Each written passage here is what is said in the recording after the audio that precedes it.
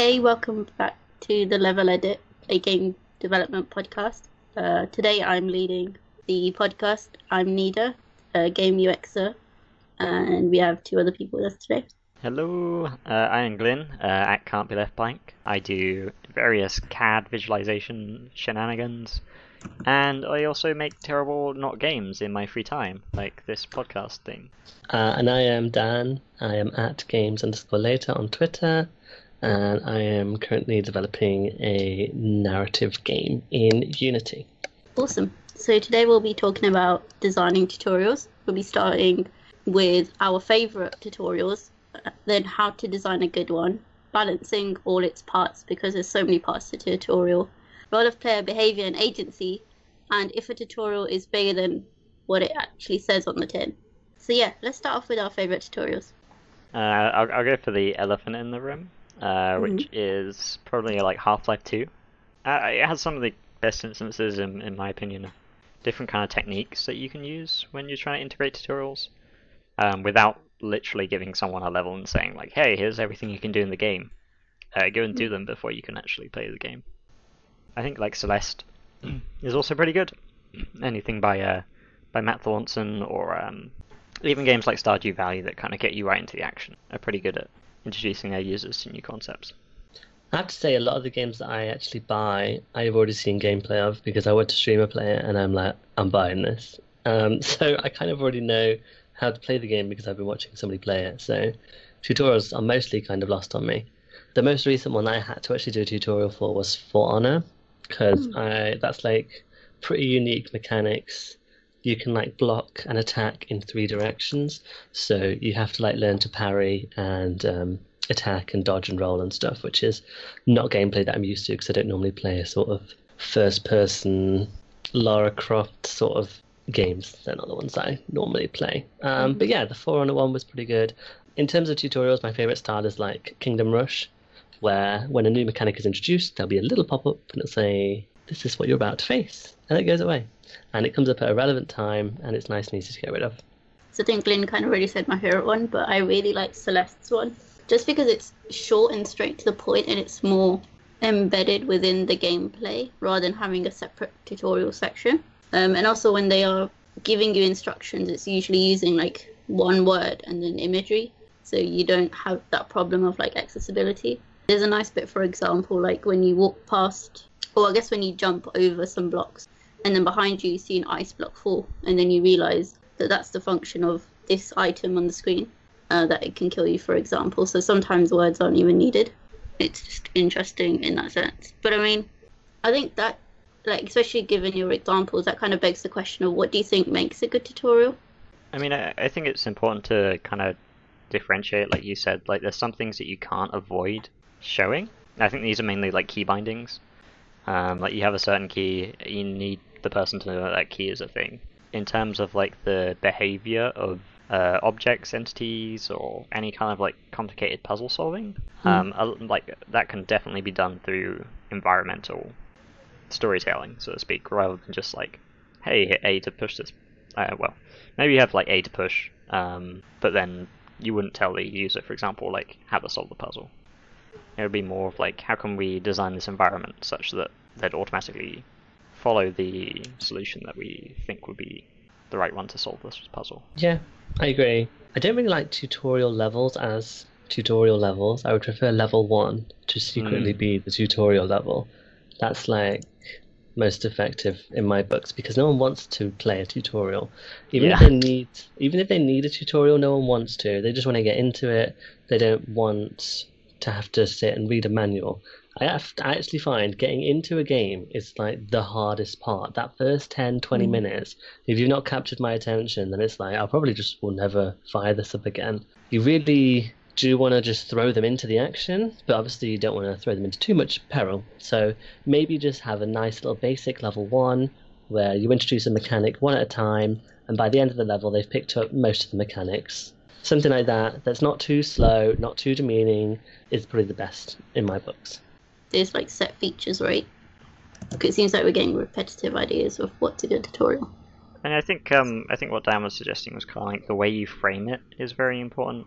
Like I remember like a lot of the old COD games, before you start the campaign, there'd be like a training mission where you go to the range, and you'd run through all like, this is how you pick up a gun, this is how you reload a gun. And in fairness to the devs, they put in like a lot of effort into those things, but it always felt like, okay, now can I go and shoot someone?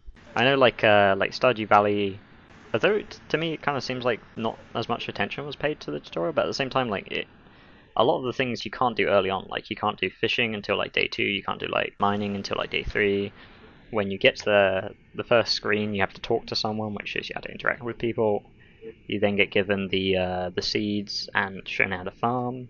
None of this is breaking the stride of the game. Like you're still doing the things that you wanted to do, like the first day of farming, and then like maybe the second day they're like, oh, by the way, you should go talk to this fisher dude and he'll show you how to fish. So it's never like breaking the pace of the game. You always feel that you've got something to do that is in the game world without having like, oh, go to this tutorial level and do like all of the things that you could do in the game but in this very specific level, and afterwards your progress is kind of wiped. It kind of reminds me, like, I think it's Portal 1 or 2, I can't remember which. You wake up at a certain point and then they do like certain tests to see if you're okay, and they use that as a tutorial kind of thing, even though it's more just getting you ready for the game, like press X or whatever to stand up or look down. So yeah, I think framing plays a really huge point. But with a good tutorial, I guess, like, how does it play a role in like shaping or teaching you the puzzle of the game? Yeah, so obviously tutorials are pretty important in puzzle games because puzzle games tend to be quite different each time. I think for puzzle games in particular, you show someone the puzzle pieces, but you don't give them the solution. Anything that kind of hints towards a solution, I think, is just sort of... It's a bit lazy, it's a bit sloppy, it makes the user not feel very clever. You know, the player feels a bit boring.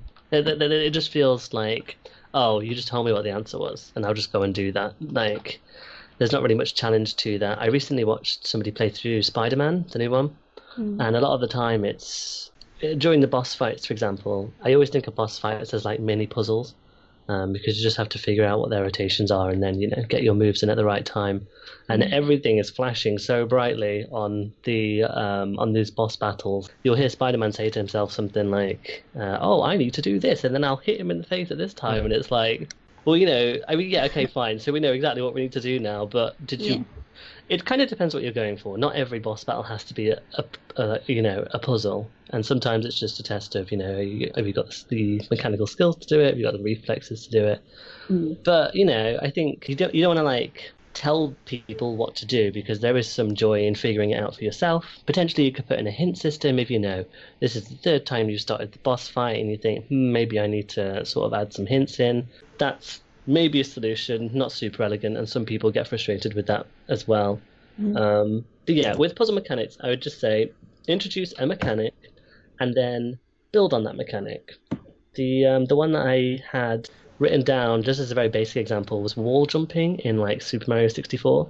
So obviously, if you jump into a wall, you sort of clip onto it, and you can slide down, and then you can jump back off in the other direction to gain more height than if you were just in a single jump. So you could have, you know, a tight little tunnel where you need to jump, do a wall jump, and then you'll flip up onto a higher platform.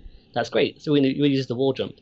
The next time, the next challenge, which is probably just like 1 minute down the road, you have to do multiple wall jumps in a row. So this shows the player, I can chain together multiple wall jumps. Same mechanic, nothing new really, but we've just figured out a new way to use it. So then they use multiple wall jumps to get right to the top of a really high platform that they might not have known that they could do otherwise. And, you know, the level design will influence that very, you know, greatly. It will be pretty obvious without having to signpost or say anything at all.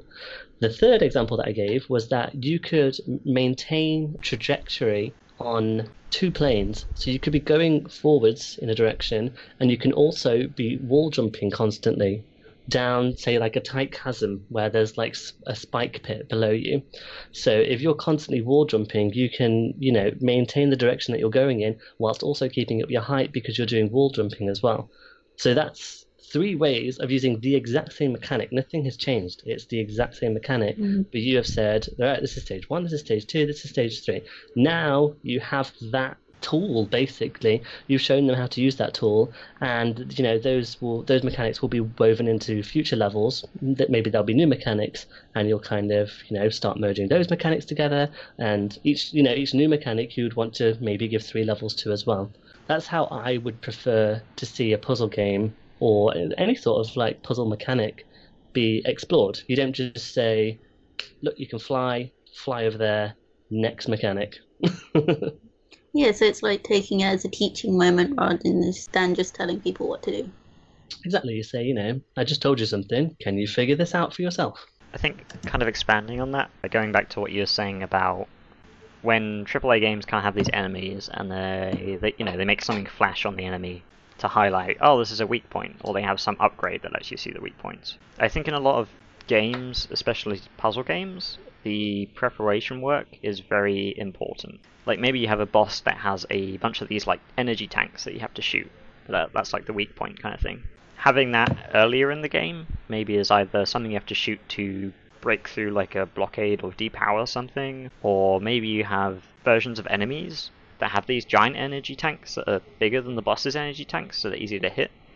But that's also their weak point and kind of help to signal ahead. I think you do have to be a bit careful because every time you give the player a lesson and they build this association that, oh, I shot these giant energy tanks on the flamethrower guy's back and it exploded and killed them, so obviously like if I shoot these tanks, it must help me progress in some way. I think that if you then use that to maybe like, oh, you have to repair this damaged energy tank, it might be a bit confusing because you've got conflicting lessons that you've taught the player. One is that shooting them lets you destroy stuff and get through places, and the other is like, oh, now you need to repair it, and it doesn't quite make sense.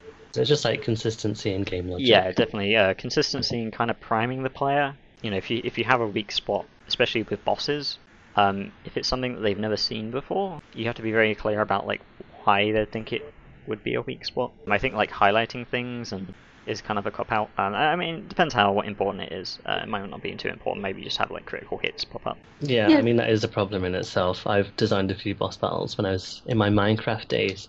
The amount of UI that you have to your availability is very low. Normally there's like a screaming sound and you're like, oh, okay, I think I'm doing something right now. But that was a problem that we had with, you don't want it to be this huge flashing shiny spot because it's kind of like, oh, well, I guess I know what to do. But at the same time, you don't want to be running around constantly like, where the hell do I go? What the hell do I do? Yeah, I don't know. Boss battles are like kind of completely different beast, but they can be tough to measure the balance between how obscure or obfuscated do you make the solution for the payoff, or do you just say straight up this is what you have to do, and the challenge is more in doing it rather than what you do or figuring out what to do. Yeah, I think there's an element of just, I guess, respecting or not insulting the intelligence of your player as well, right? When you're doing that. I was watching a GDC talk by the guy who made the mobile game Threes. I don't know if you've heard of it, it's quite famous. But he was talking about what makes a good tutorial, at least from his perspective, in doing puzzle mobile games. And he said there were like 3 things involved, which I think we've kind of covered, which is like teaching the player, comfort them if need be, respect them, and also make them excited. And I guess we can see how that applies to different types of gaming. Like you can see that across the different genres. What does comfort refer to? I think it's more just like actual comfort. So kind of support them in going along. Oh, so like make a nice, easy environment for them to work in. I mean, you meant like, there, you'll do better next time. You don't want to be overwhelmed, I think. Like balance, right? Like, say you have a mechanic, like, when you first start up Celeste, fairly short into the game, there's like a falling ice block. But it's in a scenario where you jump on the platform, and the ice block falls from above you, and then you jump away. But you're given like a fairly good amount of time for this interaction to take place. And you can always like jump back onto the previous platform and then jump over on top of the fallen ice block. So there's a lot of ways that you can mitigate, and also it's a very short like frame. So if you die, you just start again. So that the kind of price you have to pay for failing or playing around is fairly low, and it's fairly easy to see how you'd resolve the situation, either by being faster or by like jumping back. Yeah, if it's like throwing in an environment where it's like okay to make mistakes, and even if you do, the repercussions aren't too massive. And you also understand like where you went wrong, rather than just like you just got one shot and you don't know how you could have ever kind of avoided it. Yeah, I think it's really helpful, especially like in any game when you experience that same thing later on, you kind of know what to do, and if there are other problems attached to that, you know how to work on it because of the previous steps you experienced. Yeah, that makes sense. I would agree with those. What were they again? Teach, comfort. Teach, comfort, respect, and fun. excite. That's it. Yeah. Excite, that was it. Yeah. Okay, interesting. It was interesting what you were saying about respect. I've I've not actually made too many kids games, but I've heard that often people make kids games and they're like, oh, kids are dumb. Let's just make it easy. And then kids are playing it and they're like, just finish it like that. And you're like, really, kids are actually better at picking things up than adults are. So I would say that that's something to watch out for if you are making a kids game. Don't just think, oh, we're making it for kids, so we better not make it too hard. Like in our childhood, the games were rock solid, but you still get through it. Yeah, I think you can see that example in mobile games, right? Where it's just mainly imagery rather than text. Yeah. And you learn through that. So Yeah, I mean, it is a good point though that I think most developers, when they see someone play their game and they just they do everything wrong immediately, and you almost kind of form this perception that people will do the worst or silliest things if I put them in this environment. But I think that kind of mindset negates the fact that people can form these associations between what you're giving them and what they have to do very quickly. Like their ability to learn is very good. It's just that their perception of the environment you put them in might be different to what you personally perceive the environment to convey. So I think the learning factor is very fast amongst pretty much everyone, including kids. It's just like how they go about what they see on the screen might be different from what you see on the screen, or what different things convey might be different. Yeah, I think developers, and I think even when I've done play testing, it's kind of being like, oh my god, how can they not pick this thing up? But then you've also got to understand that you've played this game and worked on this game. You know the ins and outs. Yeah. And if your users or your players are having trouble with it, that means there's something wrong from your end. There's no problem with your players. The responsibility is on you, which can be hard to admit sometimes if you love your game a lot. I think that's just another challenge that you can work with to see how you can make your tutorial even more accessible and understandable over time. Yeah, I think you're right. I think playtesting, especially on a tutorial level, it's important to get it super crisp, super clean. Later on, it kind of, once they're in and they kind of know what they're doing, then it's not quite as bad, but you really want to make sure that your onboarding process is really good.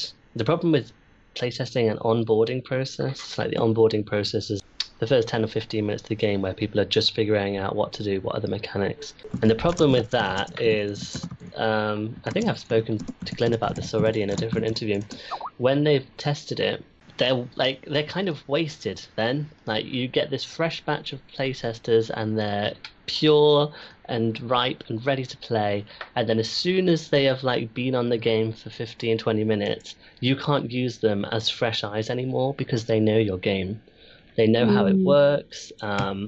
You can't retest your tutorial because they know the mechanics now. Just because you're presenting them in a different way doesn't actually mean that it doesn't mean your tutorial is more effective because the second time around they played well. That just means they already know how to do it because they've already done your tutorial and they've probably already played more of your game. We had a problem with this when we were doing this 3-player game that we were working on. A lot of level gating because we didn't want people to just go flying miles in advance. So there was loads of buttons where they had to have 3 people on the pressure plates at the same time to open up the next level, for example.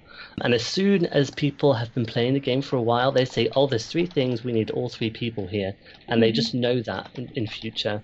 But beforehand, they didn't know three things means, oh, we need all 3 of us. They just thought, how can I press these 3 things at the same time myself? I mean, it's just one example, but with playtesting and onboarding process, you have to be really careful that you are going to use your playtesters efficiently because they're quite obviously playtesters. You might have them for a long period of time, a couple, but you're only going to get so many people in, and you want to make sure that you're maximizing the use out of all of them. So maybe don't have 5 people do your tutorial version 1, get 1 person to do tutorial version 1 and then think, oh, I'll fix this, and then next person does tutorial version 1.1, and then you kind of keep tweaking it just so that you can get them maximum mileage out of your new playtesters.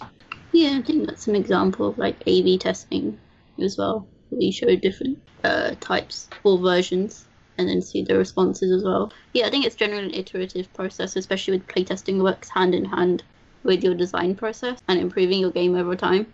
It's quite funny because I think the example you gave, it reminds me of exams at university. We kind of don't really learn Well, you do learn the content, but it's a lot about learning the paper. And if this question appears, I know to write these things rather than Yeah, actually being a teaching moment. And I think you can see that with games as well. yeah, I can definitely see the parallels.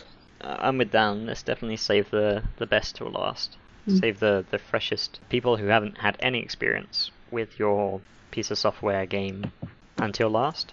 I think there is a caveat to that, which is if you're taking your whatever you've made to an event, probably like if you've gone through many early versions with like friends, other developers, and then you're getting on to the point where you're really going ham on like the beginning of your game and like playtesting some of the actual full playthroughs, then it's time to maybe start putting in other people who haven't had as much experience with games, maybe like your mum or everyone in the studio's families, things like that. But I think one of the things that can be valuable is if you get the chance to go to events. I know like where I work, we have people come into the office every now and then who are like almost like tour groups. So they're generally like people who haven't had any experience playing games or software, and the speed at which they will break the things that you've made is amazing, especially because they might be coming from different countries or different types of backgrounds. So I think we do have a natural tendency to know the same people anyway. So getting out to like an event where people are coming from all over different countries, different languages, can really help to like put your game or piece of software through like the most rigorous kind of testing, because you don't know what you're expecting. It's kind of a lucky dip. Yeah, I agree. Just on to the next question, because I think this is a huge one we were talking about even before recording. So I posed the question to you: should we front load or have a gradual introduction of mechanics with regards to tutorials? I hate front-loaded tutorials so much. I hate it. I think it's horrific. People do not want to get on. They don't want to fire up a new game and then sit and read for 10 minutes. No one wants to do that. They want to just jump straight into it. I just hate front-loading. I don't see any excuse for it, really. From a functional point of view, could you see any positive of front loading or not?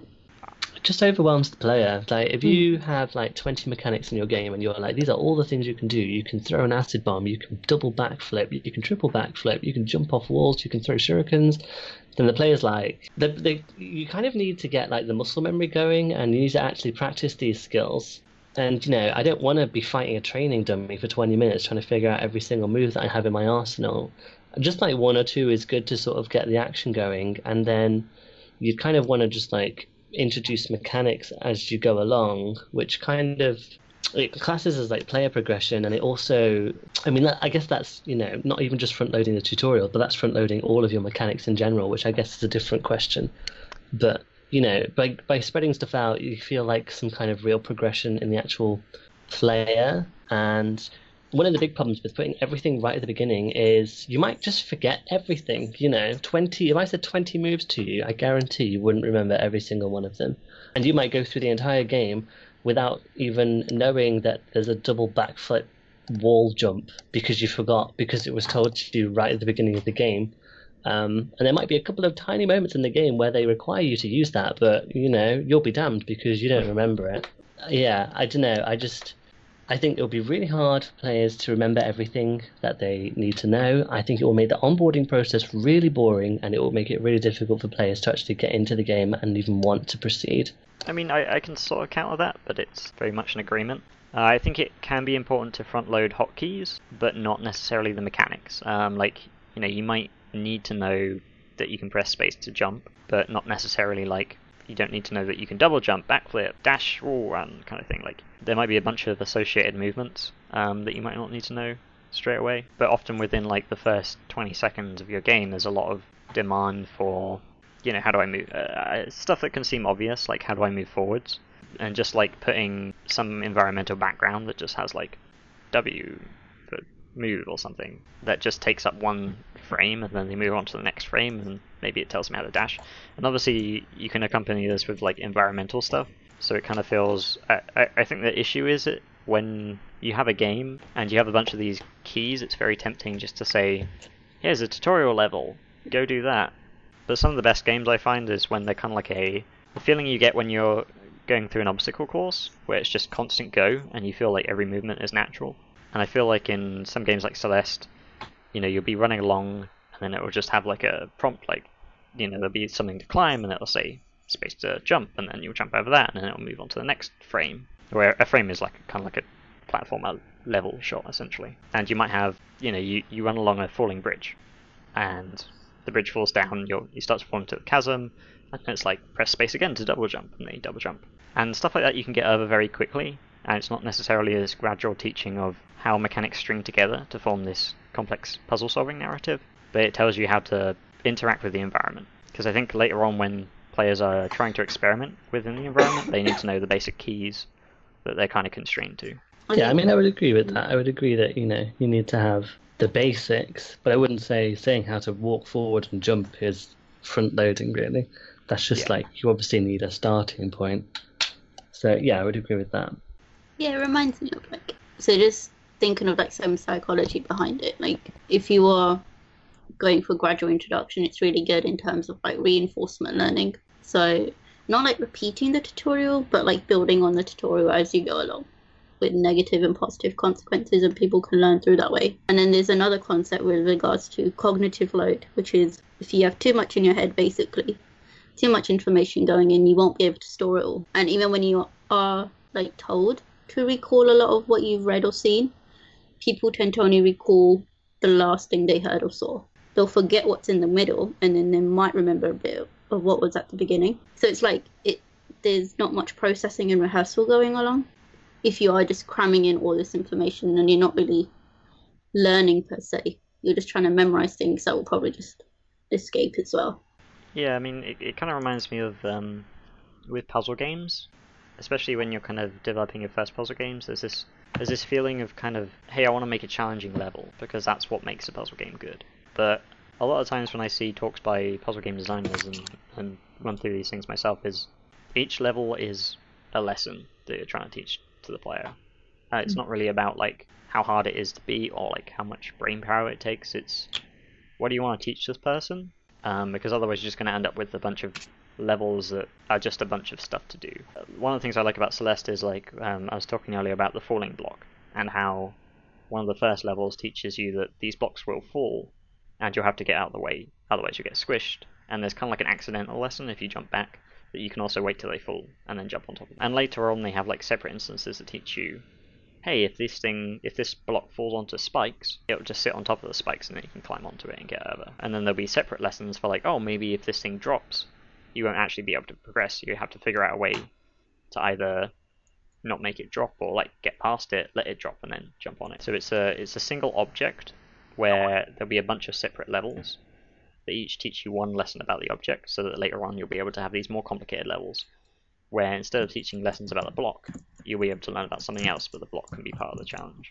Yeah, I think that kind of links to the example I was going to talk about, which is Alien Isolation, which is one of my favourite games of all time. But the way it does tutorials throughout the game is through weapons. So when you find a new weapon, it won't really tell you what to do with it other than right click or left click. But you learn its function and its impact through when you first pick up the item. Within a minute or so, you'll find an enemy to use it on. They'll randomly pop up. And when you use it on them, that's when you learn how it works, what's its impact, if it can sustain me or not, or if I need to use something else.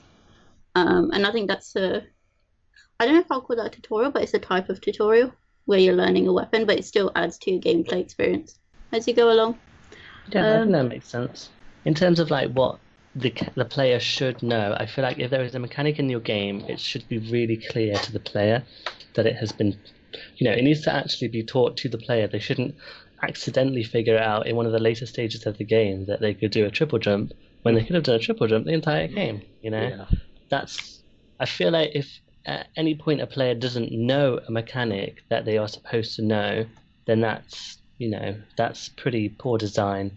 They shouldn't accidentally learn anything. They shouldn't just not know something. Fine, they might forget something, but then it's more on the player, and the player feels oops, that was my bad, I forgot. As long as we're not front loading everything, and they're having time to digest the information that they've taken in, and then here's a new mechanic. Okay, I'll learn how to use this mechanic.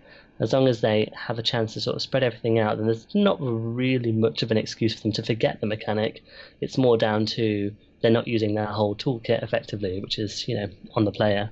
Again, I don't think you should be teaching solutions to problems. You should be presenting the problem to the player and then they should know all of the tools that they have available to overcome this problem, whether it's an enemy, it's a boss fight, it's some complicated parkour. They should know everything that they can do, and then they should apply that themselves to figure out what the solution is. Right, but it could be us though, right? Can't you let the player experiment for a bit or let them explore? Like, how would you balance that with guiding through a tutorial rather than just letting someone explore the environment? Because wouldn't that like frustrate them if you keep telling them what to do? I mean, I think Portal's pretty good at this, where it presents all of the individual mechanics early. So you learn how they work, you learn how to recognize them, and then it will present a problem that has a bunch of these different mechanics in. And it will almost seem like there's an obvious solution, but then you'll try that solution and it won't quite work. So then the problem becomes, how do I solve this thing that is preventing me from doing the thing that I wanted to do originally? I think this is a really interesting question. I'm going to bring up Kingdom. I don't know if you've played Kingdom. It's a pixel game. You may have seen images of it. And you ride on a horse. You're a king. You are riding on a horse, and you have to set up your own little kingdom. And you have one thing you can do. You can move up and down, and you can spend coins on specific activities. And at no point does the game ever tell you what anything does. You, for example, can spend the money on a tree. What does spending one coin on a tree do? I have no idea. But the player does it, and they figure out that it actually chops the tree down. It hires somebody to chop that tree down, and then when the tree is chopped down, then it makes room for rabbits to spawn, and rabbits can be hunted, and rabbits give you lots of gold. So it's like that is a game where the players are expected to just explore, play around, figure stuff out for themselves. But the problem with those sorts of games is that you can feel really lost. You can never really know exactly what a mechanic is doing. There is within the game, I think they have like a temple or a shrine, and if you spend money on the shrine, then it empowers your units that attack for one day. But you could spend money on that shrine, be like, what the hell happened? I don't know. Night comes. Sometimes there isn't even combat every night. So you could have spent money on this unit upgrade shrine. Next day, you still have no idea what it does. You don't know what happened. And even if there was combat, there was nothing really to guarantee that you know exactly how much damage your archers are doing, because there's no numbers or indicators of how much damage is being done. It's just really confusing, and I haven't actually played it. I was watching my brother play through it, and he was like, I think this does this, and I think this does this, and then he actually had to go online to figure out what all of these mechanics do, because it's not clear, Yeah. And it's quite a shame, because there's actually really deep, complex gameplay. Like there's some strategies where you can actually go and take the fight to where the monsters are spawning, and you can take out that portal so that monsters can no longer spawn there. But there's nothing that tells you that you should do that or that you could do that. You're just kind of like bumbling your way through the first few levels, and even in the later levels, you might not have a great idea of what's going on. And it's like, is it just lazy? Did they just think, oh, I can't be bothered to put a tutorial in? I think with the example of Kingdom, you were saying about, really simple instructions, like maybe it's just W on a signpost. I think there's definitely something of merit in that. It'll be like, hey, you can pay the coin to upgrade a thing, right? And then the rest of the game is you try. Yeah, I mean, you have a little circle. There's an empty circle that shows you can pay a coin here. Yeah. So that's literally all the game shows you in terms of UI. But there, like, one of the things I wanted to mention before was when you have a challenge, although it's up to the player to solve the challenge, it's very much like in the game developer's court how to present it. So I'd imagine, like, whenever you have something that you can pay for, there's a very good indicator that you can pay for it, like a coin or like an icon. And maybe like you were saying with, hey, I upgrade the archery range, but I don't know what effect it has. Maybe there's some room for like, oh, now all my archers carry like padded armor or something to show that they've gained some kind of like advantage. Yeah, some like more clear UI would probably be helpful. And who knows, maybe they do have UI that actually shows this stuff, but you spend a lot of the time sort of running up and down, and it might not be that, your archers are the thing that you're paying attention to at that time. I do think it's possible that, you can have these sorts of games, and, it's fun to just explore the mechanics, figure out what happens. Some games are really based on exploration. I mean, Journey is another one that people probably know a lot more about. I will be honest, I've not played it, so I'm not entirely sure how the tutorial system works, but from what I understand, it's extremely simplistic. There are no words. and you kind of just do it and you see what happens. And there are games like that that can be really effective, but I dare say that Journey is a simpler game. There's not as many like complex mechanics. It's kind of more platformery, so you can kind of feel and see exactly what's happening when you're trying to solve puzzles because you can see the environment changing, or yourself moving, something like that. So I don't know. I mean, it's if it's part of the aesthetic, then that's great. And the one thing I was going to say was that tutorials that don't require any words, and there are some games that don't require any words at all, they're extremely universal, which I think is something that is definitely worth considering. If you can make a game and you don't need to say a single word to convey every single mechanic, then that is, that's probably a challenge that every designer should do at some point in their lives, just because it shows that you don't need to sort of rely on language as a crutch, and you can show mechanics, which is, it makes it very quick and easy to teach something. But again, you sort of have to balance it with, do I even know what all of these mechanics do in and out? Do I need to know what they do in and out? I kind of need to finish the game, so There's I mean there's a lot of different things you can use. There's also danger in using these things. So most of these things are kind of a way of telling basically environmental storytelling. So kind of, you might have if you have a trap, for example, you might put like a bloodied body next to it, so that the player kind of recognizes that there's something not quite right before they even walk into the environment.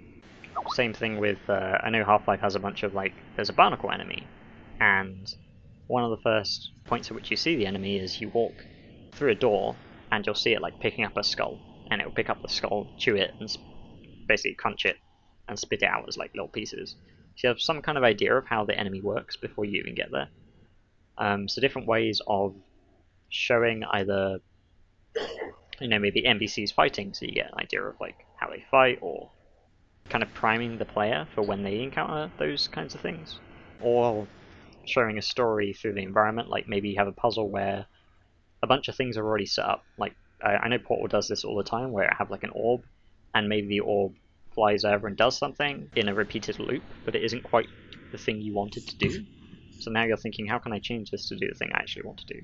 Same Half-Life 2 has a bunch of if you see this sign, early on you'll see the Lambda sign, and you'll really easily find a hidden cache next to it. And then later on there'll be a Lambda sign, but the hidden cache won't be as obvious, so you actually have to root around for it, kind of thing. So you're building up these kind of environmental associations. I think the only thing you do have to be very careful of is when you're building these kind of environmental associations, then using them in a different scenario. Maybe you have explosive barrels, and then later on you have the same barrels, but they're not explosive. Maybe you've had a certain sign that means a secret cache, but later on you have it as meaning a secret switch or something, and the player doesn't even know they're looking for a switch because they're expecting to find loot. So because you've had them find loot 3 times in the past, now they're just looking for the loot instead of the switch. Yeah, there's a whole bunch of things, using color to indicate certain things, or even with lighting, you can light up certain areas of the map that you want your player to go to. I think Journey must have a bunch of things. I think in Journey you can always see something that you want to go to. It's fairly obvious where the next marker is. I think so, and I'm pretty sure if you try to stray too much to the west or the east, the kind of sands just blow you back in. There's always something on the horizon, I think, in that game. Yeah. Yeah, so it's there's never a situation where you won't have a tutorial in some shape or form. Guidance would be present even if it's all exploration, right? I think it's just more outcome. You just try something, test it. It's that is one way of learning, but it's damn slow. Right. I think this leads on to my next question about how do you make a tutorial fun? Should they make the player feel smart or happy or something else? I think empowered is probably how you'd want them to feel. You kind of want them, you want them to get the mechanics. You want there to be some challenge. You don't want it to just be, you're in happy cloud land and you walk forward and nothing kills you. But at the same time, you do want it to be kind of a safe environment where it's easy repeats just in case you maybe miss a jump or you mess something up. So I think just, having the mechanics, feeling comfortable, being able to use them, and maybe sort of getting an introduction into the sort of world that they're in, that is sort of what you would want from the tutorial. I think. I don't know. I have an issue with tutorials babying you sometimes, but it kind of depends on the game and how they handle it. Yeah, I mean, I think I'm more of the idea that you're essentially teaching a bunch of associations that will then carry throughout your playing experience. So like Half-Life 2, when you first get like the gravity gun, you're basically told to pick up a ball and throw it to like this robot dog. And you do that a couple of times and you get through that pretty quick. It's kind of like the idea of, when you pick up a gun, you should have something that teaches you how to use it. But later on, there'll be like a doorway that's blocked, and it'll have like a zombie that's been cut in half by a razor blade, and you have to pull the razor blade out to progress. But it also teaches you the association of, like, the association before told you, hey, I can pick stuff up with this thing, and then the next association was, hey, I can remove barriers, but I can also potentially damage enemies through this interaction. So I think they're most important to teach you the associations. But I think there's also something for later on when you're solving puzzles, to have some kind of like setup for a puzzle that almost shows you how you can approach it without giving you the solution. Maybe like you have like a half-finished puzzle, or a puzzle where the brute force solution is very obvious, but the kind of actual solution is not. Yeah, I agree with like half completed puzzles. That's nice to have, especially if it's like their first time seeing something. Like, yeah, that can definitely be useful. I will repeat that I think the first 10-15 minutes should be fun. If this is boring, if you're playing the tutorial and you're bored, you might not even want to get through the tutorial to play the game, because you're like, this is the game. This is just boring, easy, blah, blah, blah. Obviously, you don't need a tutorial to be too hard, but I think I'm yet to see a tutorial that has been too hard. I guess, okay, if it's a tutorial, like you were saying, makes you frustrated and you really don't want to go through it, should tutorials by default then be skippable if you've got players that possibly feel like that? The big example I can think of is The Witness, I guess, has that kind of thing, where you start off and you're given like problems that you can't solve, but you have the option of going past that, learning some more, and then coming back. I feel like building the associations should not be skippable, but maybe the actual like puzzles or problem solving that you need those associations to solve could be, if you had something like The Witness where you can come back after learning more. I think maybe if you have like a linear game, you should structure your puzzles so that it's almost impossible to fail. At least I do like what you said about like having a non-linear structure for certain puzzle games. I know I've made a few puzzle games before, and it can be nice to, sometimes with a puzzle you just do not get it, and then you come back to it the next day and you're like, how did I not get that? I just did that in 5 minutes. So like, it can be nice to just think, all right, I need a breather, I can't do this level, I'm going to do a different level.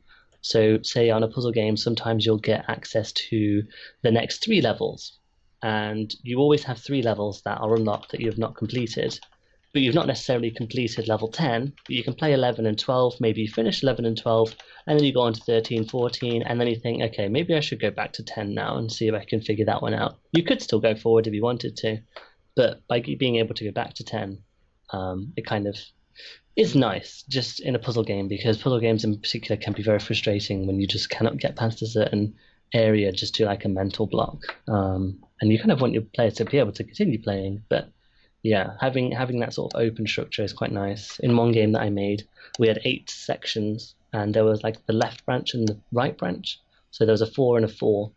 And if you thought, this branch is really doing my head in, we'll just swap to the other branch. And it makes it not too branching, but also gives them the option to at least flip once. In terms of the question about being skippable, I mean, if the player wants to skip a tutorial, I feel like it's probably pretty poorly designed. It's supposed to be something engaging. So in a way, you want to teach them without knowing that you're teaching them. Again, I think there shouldn't be a tutorial level. It should be level 1. You kind of straight into the action. Maybe there's a little bit of story as well. So yeah, I don't think... The only exception that I would say where you can skip training or the tutorial session is when you are playing a game of a particular genre that is so rooted in the genre that you know exactly what you're doing. I played League of Legends for about 4 years before I played Heroes of the Storm, And when you fire up Heroes of the Storm for the first time, they say, "Do you know the MOBA genre?" And I was like, "I am a MOBA master, thank you." But there are 4 options. One's like, "I don't even know what a MOBA is. I kind of have played one once." One's like intermediate, and the last one's like, "I'm an expert." I think the last one actually says, "I'm an expert in Heroes of the Storm itself." So maybe it would tell you the difference between Heroes of the Storm and other MOBAs if you took option number 3. So it can be nice to sort of give the player their option to say, "Okay, this is how much tutorial I need, and I don't need any more than that." And I think that is particularly the case with games that really fit to their genre. Another one might be battle royale genres. Yeah, I think definitely multiplayer. You can't run the tutorial whilst they're also running with other people, just because you need to teach these lessons separately. And Yeah, in a multiplayer game, there's like a lot happening at once, so there's no time if you're playing with other people to break down these individual lessons that you want the person to learn, because the pace of the game is not up to you essentially. yeah. I did write about this on a separate point, but like pausable games are great because you can just have your tutorial there and there. If you're in the middle of a fight, it doesn't matter. I'm just going to pause and tell you how to deal with all these mobs that are about to rip you to pieces, but it's paused. But like you said, in a multiplayer environment, you don't have that, so you can't just throw people in. And the Heroes of the Storm tutorial and the League of Legends tutorial is single player, like you said, so it is something that's necessary if they are going to go through the tutorial of a multiplayer game. They kind of just play with bots, basically. I think I really like what you said about branching, because I was talking about before how like Stardew Valley unlocks fishing on like day 2, mining on like day 3 or 4 or something, and it's kind of good because they're all lessons that are separate from like anything else you do in the game. So I like the fact that it doesn't just after you finish the first initial couple of steps, it's just like, hey, now you can do anything. There is something that reminds me of you, hey, now you can do this, and hey, now you can do that. So you're kind of like building up this task schedule instead of either not knowing that these things exist, or suddenly finding out that all these things exist and not knowing what to do first. So I think there's kind of like dangers in branching too much at once kind of thing. There's also benefits to branching and not locking content behind having done like the tutorial up to like level 20 or something, when it was something you could have done at level 5. Or, like once you know the movement and how to use actions and items, then you can do fishing, or you can do mining, or you can do a bunch of things in your game. So there's... Yeah, I definitely agree that you can go too heavy with, here's all the options you could possibly want, and then, especially when you're kind of expecting some content to be harder than others, you would want to gate the harder content so players aren't thinking, well, this looks fun, I'll do this, and then they're banging their head against the wall for 5 minutes because this is the hardest puzzle in the game. So yeah, I definitely agree with sort of spreading out the content, and it also, it lightens the load for the tutorial because you just don't have as much in terms of mechanics available to you in the beginning. It's quite interesting. So the examples that you both are using kind of imply that like different genres may have different types of tutorials, or the ways they go about using tutorials, would you say? Like you were saying with the MOBA versus Stardew Valley, for example. Yeah, and especially like I think one of the things we're hitting hard on is like the pacing's very important.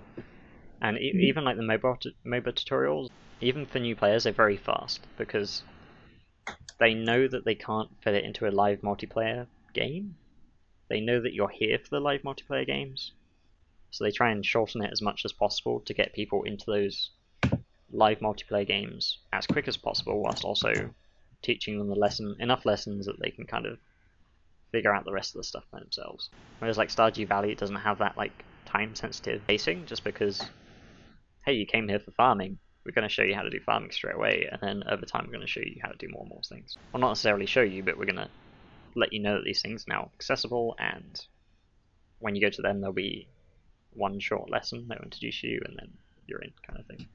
I think it's really interesting that you brought up League of Legends, because I've just remembered in the League of Legends tutorial, you play Ashe and you're against Trundle, and you are wearing Thornmail. Um, I'll basically, yeah, explain it in basic concepts. So you actually cannot physically die in the tutorial. It is literally impossible. You cannot be killed because the the enemy that's hitting you hurts itself based on the item that you have. So even if you literally just stood there for the entire time, it would kill itself hitting you. And I thought it was really funny that they put that in. So I guess in the tutorial setting, they do not want you to die because they want you to just have fun. And death, I guess, Yeah, is not it's comfort, fun right? as a principle. Yeah, comfort, I suppose. So yeah, that's comfort um, in application.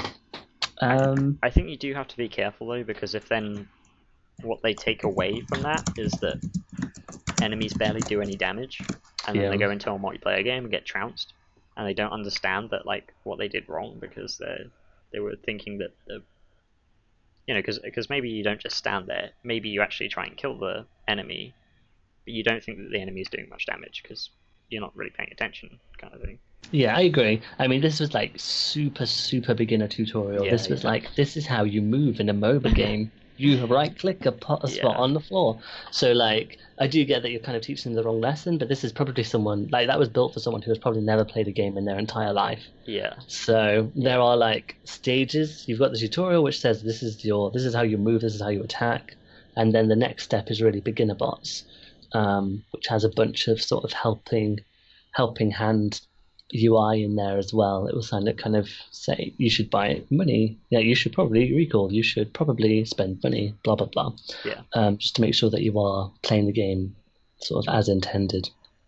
As for the tutorials based on genre, yeah, I mean it's kind of similar to what I was saying. Like if a game is very similar to its genre, then maybe you make the thing optional because some players will already be very very familiar with the mechanics that you've already suggested.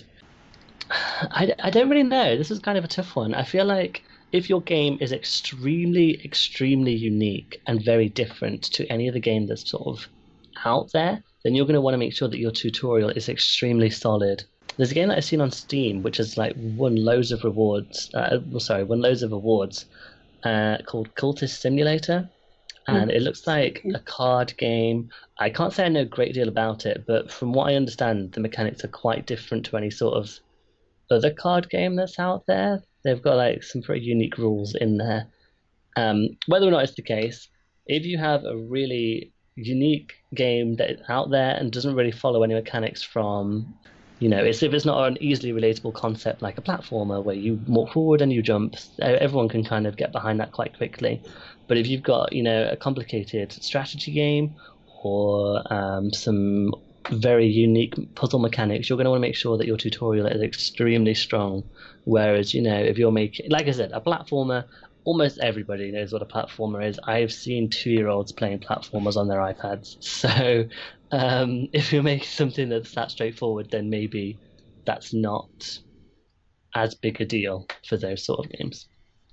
Yeah, I mean, I think even platformers have lessons that need to be taught. Like especially Mario, you can think of like all the different enemy types, especially with, like Koopa shells or like blocks that you can jump up and hit things out of.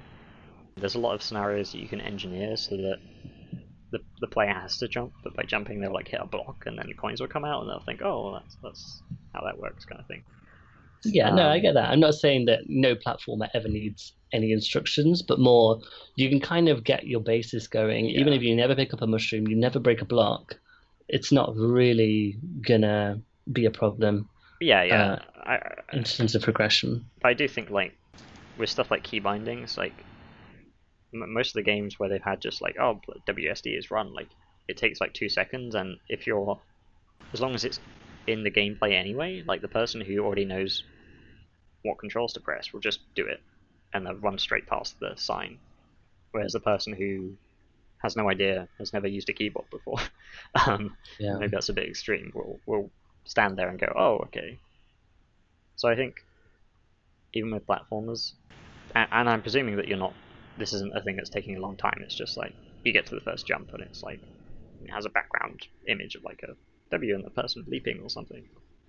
I don't know, like, there's a lot of ways you can put it in the environment without necessarily needing to have like a giant text box that says you can do it. I know. I think Una Celeste has like a little bird that as you come out the bird will like squawk it out kind of thing. But it's literally only within like the first 2 minutes, because you can run through like all of your key bindings in like the first 30 seconds of gameplay whilst also keeping it in the level. So the people who already know all this stuff would have done it anyway. You know, they go up to the wall and they hit jump. Then there's a thing telling them to jump, but they would have done it anyway, kind of thing. Yeah, no, I could definitely see that. In terms of like genre, the only other thing that I would say is quite important is whether or not the game is pausable. So this is coming back to what we said about multiplayer games, not really having that comfort level where you can just pause the game and let people know this is what you do here, and you're in a safe zone, even though you're technically in a dangerous zone. You're paused, so there's not really any pressure to read stuff extremely quickly or to try and be fighting whilst you're also reading. Yeah, that's something that could also have an impact, I would say. If it is a game that you can't pause, then maybe using the death screen or the respawn screen is a good time to display stuff like this. And it was something that I wanted to mention earlier, actually. With UI, your tutorial is kind of never over. It's no longer a tutorial, but there are often tips on death screens. I know on Overwatch they have this, and they'll say, maybe you should use like a dive champion against the snipers, or maybe you should stay out of open cover, like stay out of open ground if there are snipers.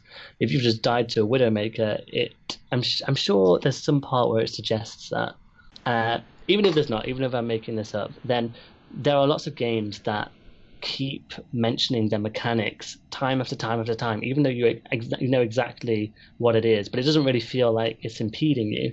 I think on 2 Point Hospital, if someone dies, it will say, somebody died, you probably should have more GP rooms so that they're not waiting for so long. Yeah. And you're like, okay, I know this, but it's not really anything that bothers you to hear this again. And maybe you forgot, or maybe you didn't know, and maybe it's the first time it's ever happened to you, but it just like constantly come back to kind of remind you of those lessons.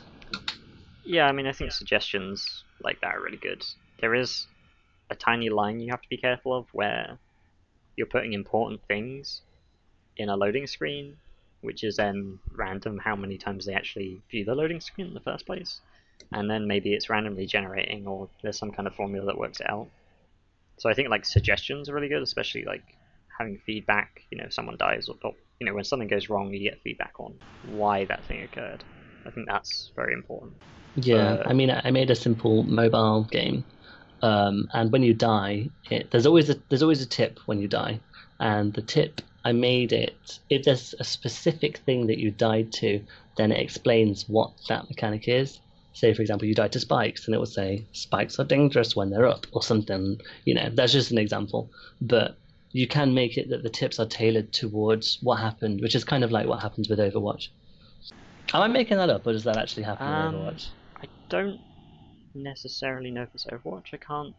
I think there is. It goes like loading Watchpoint Gibraltar, and I think there is a tip in the bottom left. I just stopped reading them like a long time. Yeah, I know exactly. People just stop reading them because they don't even notice them anymore. It does have certain things like with Team Comp, and it will say like, oh, you have too many tanks, or I think it's bad to put lessons in there just because you don't know if people will read it. You don't know. But things like I wouldn't want the whole lesson in there, but kind of either a recap or a suggestion. I think there's nothing wrong with them. Yeah. Some really complex ideas being discussed here. But they're really interesting as well. I mean, it just shows that like tutorials can be, universal, but there are still very small, tiny things that you do need to consider and change and adapt, depending on who your game's for and the style of game you're going with. And that leads on to my final question. Do you think tutorials are bigger than teaching gameplay? So, for example, do they play a role in like world building, or setting the atmosphere, for example, or even community building outside of the game? Normally, just because they're at the very beginning of the game, they kind of play this pivotal role. You can't normally avoid putting them kind of center stage to what your game is about. I think the first kind of couple of minutes really sets the theme for your game, and games like Dead Cells do it really well. Celeste does it really well. In a lot of games, you kind of see the theme of kind of almost the climb.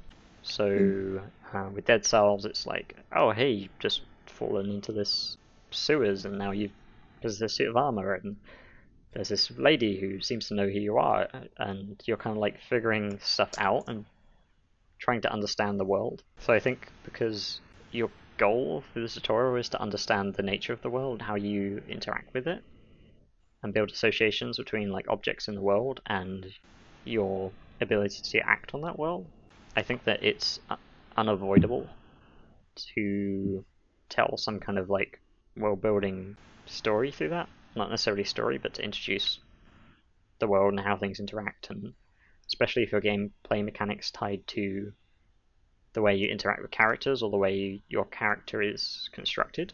If you're a slime, you obviously have very different like interaction methods to a human being. So I think, yeah, if you focus too much on just the mechanics, you'll miss out on a vital opportunity to kind of teach people about the world. I know like Half-Life 2 has you arriving on the train, and all you can do is walk, and then you get arrested, and then you have to escape, but there's no like gunplay mechanics. You're just running, walking, and it teaches you climbing through like being able to climb on like crates and stuff to get out of places. And it naturally shows you how to do things whilst also building the world. And I think also this world building can reduce the feeling of the whole process being a tutorial. Because like with Celeste, you might be jumping up things and just running, but at the same time you're at the start of your journey, you're running across these bridges that are breaking behind you, so you know there's no going back. You're constantly climbing upwards. Like I think probably the tutorial has the most verticality of any level, because it's introducing this idea of you're going up this mountain, and even some of the subsequent levels are quite kind of flat. There's this entire like castle, so having that world building there, I think, reduces the feel of it being tutorial, but it also capitalizes on like the most important part of your game, which is the introduction to the world and your interactions with it. I think it's also relevant that a lot of games introduce characters in the tutorials. In particular, there's often the trope of the mentor, who is basically the person that is teaching you how to do the game. Obviously, sometimes tutorials just they pop up on the UI, and it just says, "This is how this works." But sometimes it will be. Obviously, I suppose it's also in the environment, like it might be a signpost, or maybe there's, like you said, a picture of someone jumping and W behind them, or a space bar.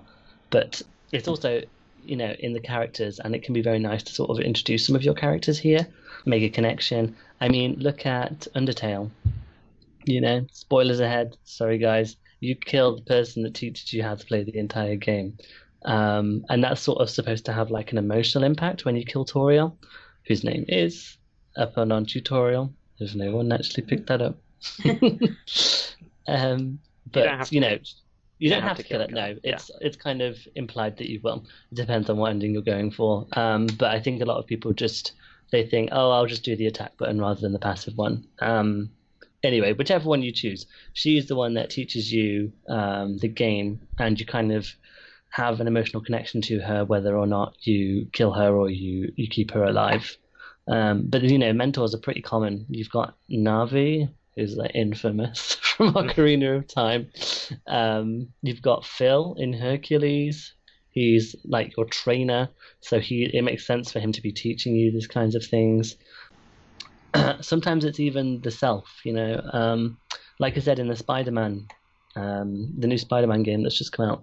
He says a lot of stuff like, I should do this, I should shoot my web so I can climb up this wall, which, I've already expressed my problems with that. But yeah, he sort of says to himself what he should be doing.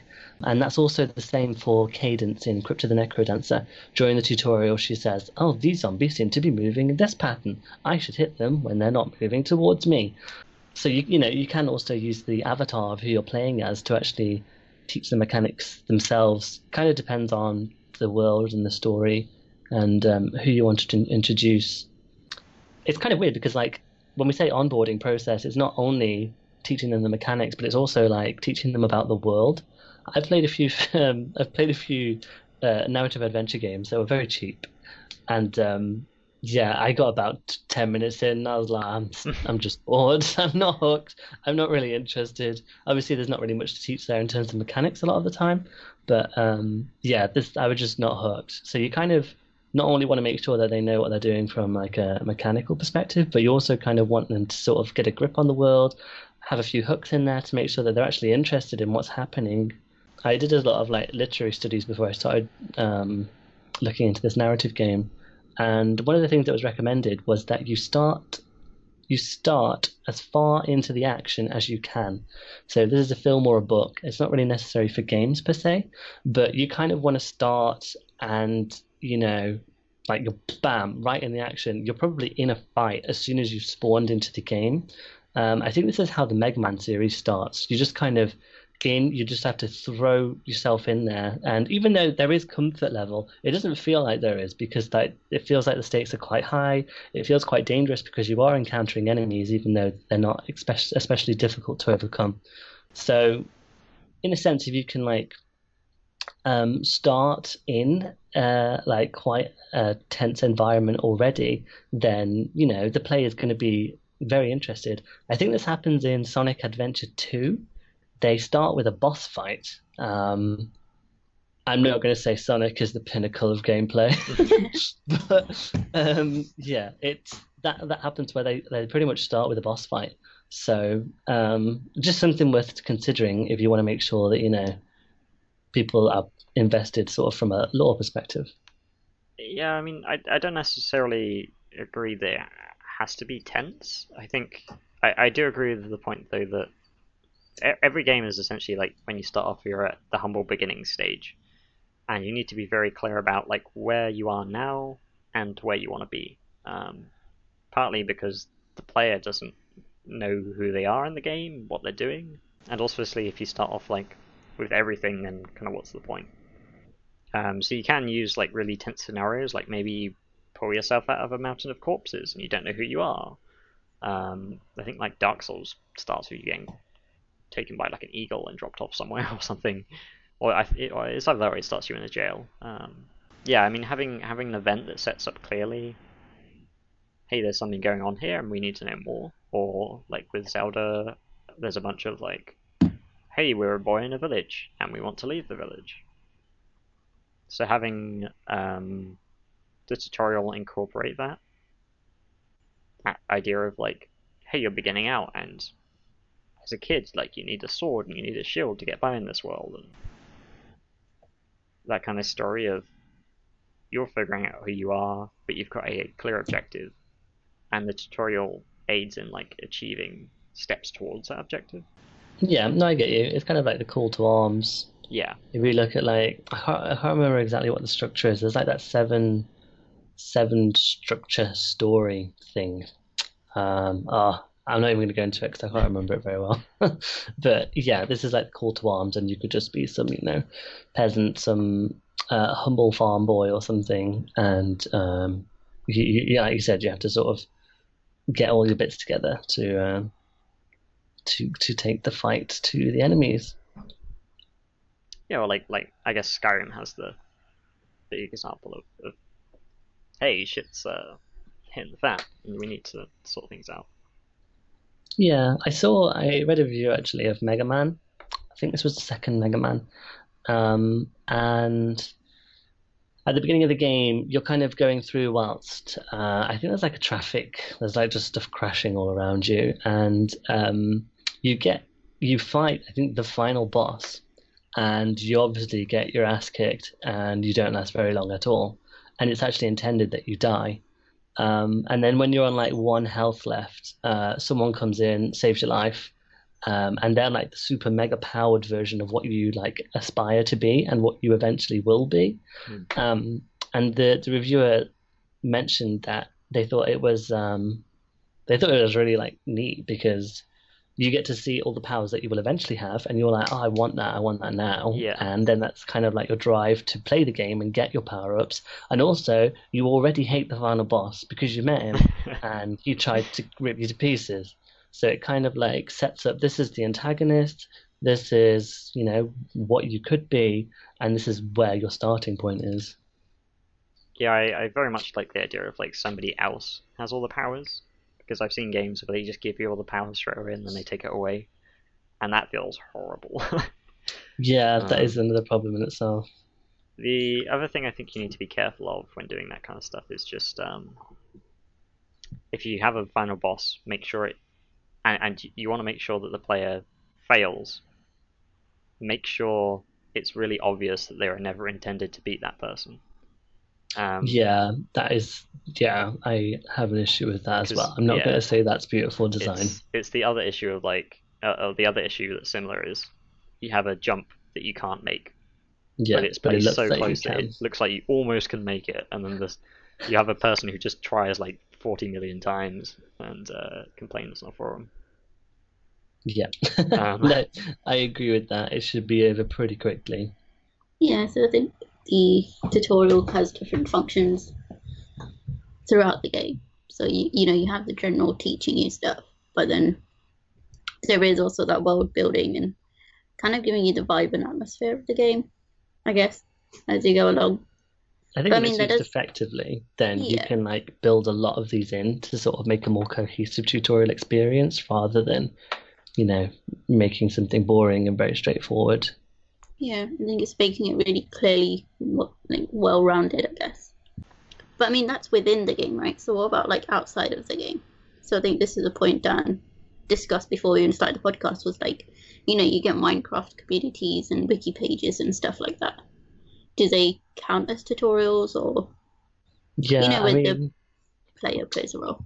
exactly. I think Minecraft is like a really interesting example of this because in the early days, crafting. Nowadays it's different because you get a craft recipe book. I'm not entirely sure how it works. I think you can always craft one more thing. And then eventually, when you craft that thing, it tells you what the next thing is that you haven't crafted yet. So you kind of unlock all your recipes and you'll have your recipe book within the game. But previously, you didn't have anything. It's just you got 9 tiles. You can fill them in any arrangement with anything at all, and you kind of just have to bumble your way through to figure out what it is that you have to do. When I was playing Minecraft, I was introduced to it by a friend. So my friend was like, "Oh, this is how you make a door. This is how you make wood. This is how you make a house." And it's like, well, that's great, but someone has to start this. There has to be player zero. So, like, who is going to be the first person to learn all of this stuff? And like, I could not play that game unless I had, the wiki open on the other page. I just physically couldn't. Um, I actually watched. There's a playthrough of one of the games that I made within Minecraft, which you have to craft. You have to craft things in a certain time. It's like you're running a shop. People come and say, "I want this." You craft it, and then they go away when you've crafted it for them. And the people were actually saying, "I don't know how to make this stuff. I don't remember these recipes." It was just quite funny because that is exactly how it feels when you're playing Minecraft sometimes. Mm-hmm. Obviously now you've got your recipe book, so it's a lot more straightforward to actually get into the game. But Minecraft is another one of those games that doesn't have a tutorial, and I feel like it's not a good idea to have to rely on wikis to figure out what you're supposed to do, I mean, you can barely get started. They have a tutorial. No, they have an achievement system, which is kind of like breadcrumbing players into what they should be doing. Like you need to make an axe and then you need to get wood. I think get wood is the very first achievement because it's such a versatile material. But that is the only sort of path that you used to have to get you sort of anywhere at all. So yeah, it's really difficult. I guess that's kind of a strange genre because it's a sandbox game. But again, I don't know. I really don't know how people managed to get into that in the beginning without having any access to sort of wiki articles. In terms of like whether or not developers or players should be maintaining them, it's kind of an awkward question. I feel like developers wouldn't maintain them. I think that's more like pertinent a question. Like there's a lot of stuff to be done when they're sort of working on games, and the other thing is when a game is done, oftentimes it will not get updated again unless someone's working on DLC for something, or it's maybe a multiplayer online game where they're kind of doing ongoing support or balance changes. When a game is done, sometimes it's just done and it's not going to receive any more updates. So there isn't really any benefit to a developer developing the wiki. So I feel like it is something that kind of does fall on the users to do, and I feel like a lot of users are happy to do it. These are like the power users who are really interested in the actual game itself. So it's probably not really doesn't feel like a big task to them. There's the difficulty with like maintaining it, making sure it's up to date if there are some changes. And I find that wikis for smaller games, in particular, especially some indie games, they either just do not exist or they're like completely inaccurate. I played Dungeon of the Endless, and I got into the mechanics of that. I thought it was really interesting, and so I looked into it more deeply to do a little bit more research about strategies, etc. And the more I looked, the more I was like, "This is wrong. This is incorrect. This is out of date. I don't even know what this ability doesn't even exist anymore. Like, what are they referring to? Because obviously something had been reworked." So yeah, wikis are kind of a funny one, but I feel like that they have their place. Sometimes you do want to look at all of the intricacies of. Yeah, you really want to break down on the numbers, but something to consider is that like if developers want you to know something, then they will put it in the game. Yeah, Mm. if they want you to know, oh, well, this is how this boss works. It does attack 1, attack 2, attack 1, attack 3, attack 1, attack 2, attack 1, attack 3, etc. So if they wanted you to know that boss rotation, they would just tell you outright. But they probably want you to figure it out for yourselves. Yeah. Sometimes certain enemies will have like a random chance to do a specific attack.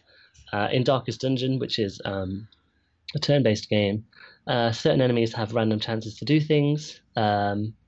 And it's not always like a weighted. Sometimes it is weighted, so sometimes you want to know, okay, there's like a 75% chance that this is going to happen when I do this. There's one enemy which he summons 3 enemies so that it fills up the slot to 4, and he is the 4th slot. And if you kill all 3, he is almost guaranteed to respawn all of those enemies. But the strategy there is to either kill 1 or 2 so that he's not likely to refresh the board. But what I'm trying to get at is if you expose all of these percentages and probabilities and chances to the player, not only is it really difficult for the player to sort of digest this, how are you even going to show this in UI? But you probably don't want the player to know, oh, that's exactly what I do. You kind of want them to sort of figure these out for themselves, start to learn the feel for probabilities and chances. And also, if they know all these probabilities and chances, they can probably abuse them, which makes the game probably easier than they intended to make them in the beginning.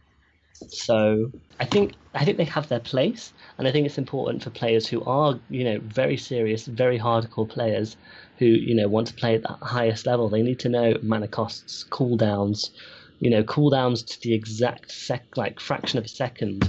But if it's just your casual player, they don't need to have all of this extraneous information because it's just bloat and it just gets in the way. So yeah, it's an interesting question. I don't think wikis are the devil, but it's not. I don't think it's something that devs would be updating. And I think they have their place for like extraneous information that developers probably didn't mean to include in the game or would just serve as bloat. Yeah, I think especially with games like Minecraft, because there is so much to explore and so much to learn. Like how far can you, I guess, guide the player or provide them with all this information?